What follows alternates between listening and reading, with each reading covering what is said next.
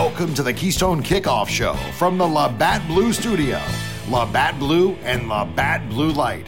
Bleed blue and white, drink blue and light. And don't forget to try the new Labatt Blue Light Seltzer Variety Pack. Available at retailers throughout Pennsylvania. Hello and welcome back to the Keystone Kickoff Show. It is quarter number 2. I'm Jim Galante. He's Dustin Hockensmith. This segment, as promised, Dusty, we are going to talk wide receivers. Penn State got their transfer in for that position. Sounds like a good one. Mitchell Tinsley, 6 foot 180 or so, from Western Kentucky, put up huge numbers this past season. We're going to make the assumption Jahan Dotson is going to be gone, after this season, going to declare for the NFL draft. So that leads to the question, okay, what's going to be the pecking order for the wide receiver room come the 22 season? Parker Washington is the top guy? I certainly think so. Bringing in Mitchell Tinsley and what he was able to do at Western Kentucky kind of makes you think about it for a moment. And obviously, anytime you take the number one wide receiver out of a situation, there is a chance to have some reshuffling going on there. But it seems pretty clear to me that Parker Washington's ready to elevate his game. He's ready to be the primary weapon. He's ready to take on, the number one cornerback from the other team. He's ready to kind of face, if he commands it, he's ready to face multiple defenders if he needs to. I don't know that there's a whole lot more that he could have shown or proven through 2 seasons to suggest that he's ready for that. It is a jump, and he doesn't have that cover of working with Jahan Dotson. He doesn't have that cover of, somebody else commanding all that attention and respect and seeing a pretty steady diet of one-on-one, coverage. So, yeah, I mean, you have some things that he still has to prove, but he is an exceptional athlete, just like Jahan Dotson. He plays in a way that his 5'11" frame isn't an issue. He's not too small. He can make the acrobatic catch. He's got unbelievable body control. We've seen him, in those same types of situations, whether it's a short pass that he can take the distance or targeted deeper down the field, where, he's able to kind of high point the ball and make use of his frame. So, everything that we've seen through 2 years, and I would certainly argue that last year or this current season that we're going to be wrapping up this weekend, I don't think he was used as consistently as he probably should have been. There were games where you just didn't have his number called. I really don't think it was anything he was doing wrong. It's just the offense didn't look in that direction very much. So I think for him to jump into that number one role and for him to see a pretty steady diet of 7, 8, 9, 10 targets each week is going to be volume that he's going to be very capable of delivering on. And remember, I mean, before 2020, Jahan Dotson hadn't proven much of anything, really. I mean, you saw flashes. You saw that he was a nice young wide receiver. But looking back to 2020, we were having this conversation then of saying everybody in that room is going to be asked to do something they've never done before, including Jahan Dotson. And there were still some questions about whether this guy who's 5'11", 180 is capable of putting an offense on his back. Well, I mean, he proved that pretty adamantly. And I think Parker Washington can do the same thing next season. You make a good point there. I mean, we've gone from the KJ Hamler to Jahan Dotson. It seems like Parker Washington, it's the natural projection. But also, where Jahan Dotson, you could see there were games where the Penn State game plan was, we got to get it into his hands and find ways to do it. And sometimes it was coming out of the backfield of some kind of sweep, that quick screen to him, and let him make a play. I'm anxious to see Parker Washington in that role because I think he has that break a tackle or make somebody miss capability in him. Oh, for sure. And I think his strength. Now, Jahan Dotson is a very special athlete. I don't know that Parker Washington right now is quite on par with that. But his bread and butter is give him a bubble screen, give him an end around, do a jet sweep, short slants, short stuff. I mean, he can take the ball and be a yard after catch guy. Just because, 5'11", he's very uniquely built. in that respect. Being 5'11", 205, he's built like a running back. His game profile is like a running back. So when he is the guy who's on the receiving end of that, we got to get him the ball, and you're doing it with that short stuff where you're not making the quarterback think too much. You're helping Sean Clifford or whoever get into rhythm. He's one of those guys that can take a short pass and take it a long way just by breaking one arm tackle, because he is tough to bring down, probably even tougher to bring down than Jahan Dotson, just with his frame and what he does. So, but at the same time, I mean, that just like Dotson, it's not the only thing that he can do. He can be that guy who can take the lid off. I really believe that. He can be used in the intermediate. He can be used on outside the numbers. He can be used in the middle of the field. I think the number one role is going to suit him very, very well. Which leads to the question, where does Mitchell Tinsley, the transfer from Western Kentucky, fit in? Well, you know what I think is going to happen? I mean, I don't know that any of these guys are going to really, truly challenge Parker Washington because he's so established as their best receiver. But Mitchell Tinsley, I think, can really come in and challenge Keandre Lambert-Smith. I think Malik Mega, if the offseason treats him well, if he's healthy, if he continues to develop, you could really have a pretty good three-way competition for the number 2, 3, and 4 job. Guys who have all at a certain point done something that kind of turns your head. Malik Mega is the least experienced and the least proven, the least productive of that group. But I think without a question, he's the highest ceiling of those three. So it'll be interesting to see. I think Tinsley coming in really can light a fire under Keandre Lambert-Smith.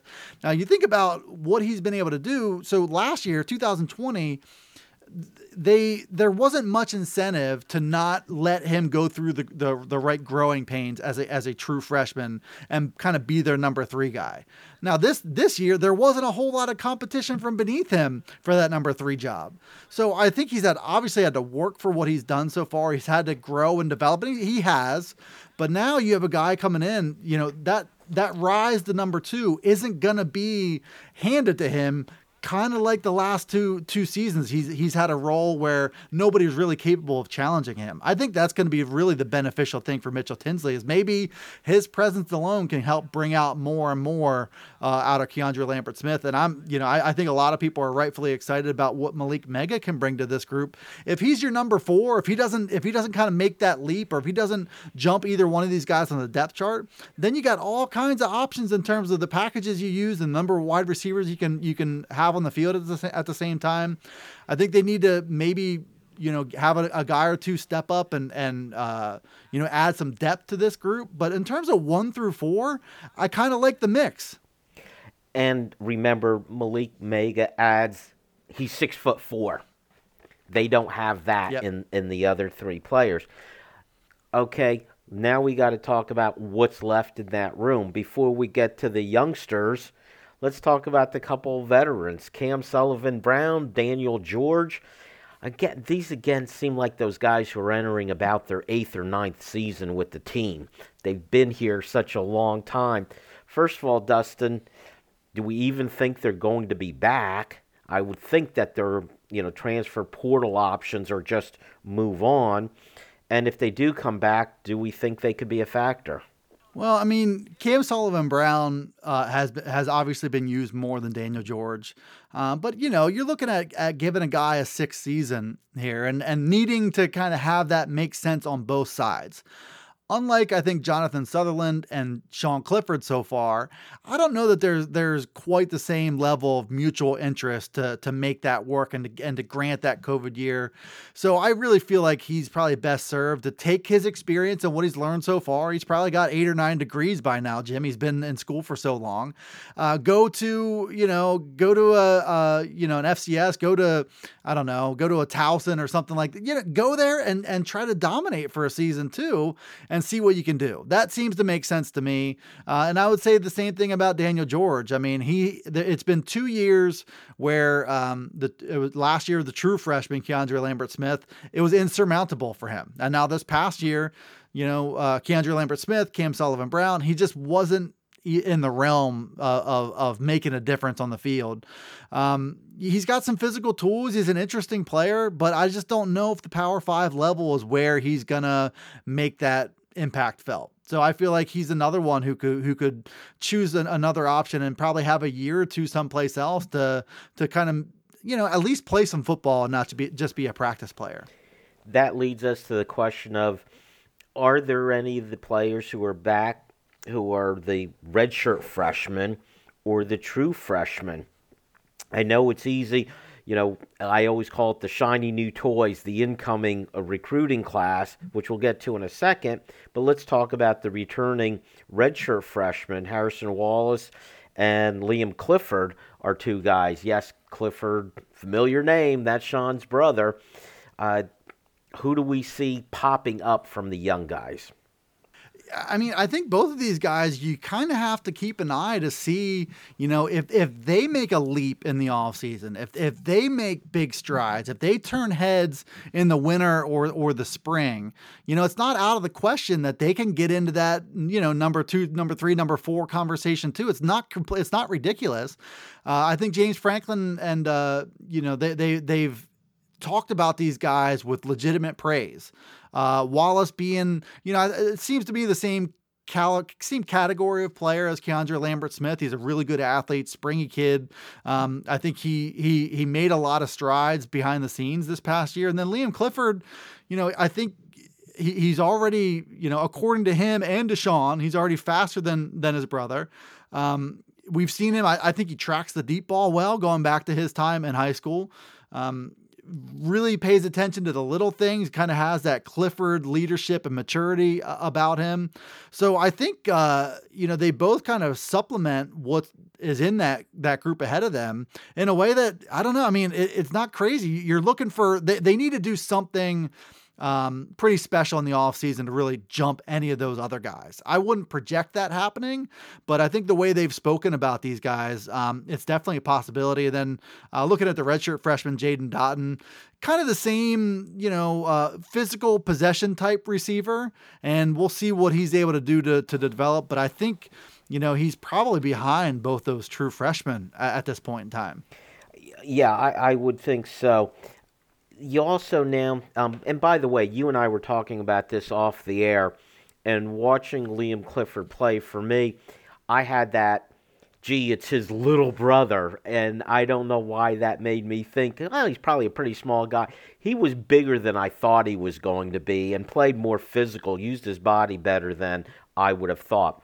Real quick now, we have true freshmen. I would think of all the true freshman wide receivers coming in, Caden Saunders is the one you got to think about maybe bursting onto the scene. Yeah, I think best skill set, best, with that quickness and speed. He's pretty technically proficient too, so I think he's got the best package of skills to really challenge that group of 3 for immediate playing time, and I'd be surprised if he doesn't. Yeah, it'd be really interesting to see, and we have found out wide receiver is a position where they have been very willing to take true freshmen and have them come in and hit the field right away. So it'll be interesting to see Caden Saunders. All right, that is it, Dusty, for quarter number 2. Quarter number 3, we're going to take a look at the linebackers. Stay tuned. This is where the temperatures are unkind. This is where water freezes in the blink of an eye. This is where the wind bites harder than a mid-ice cross-check. This is where the beer is always on ice.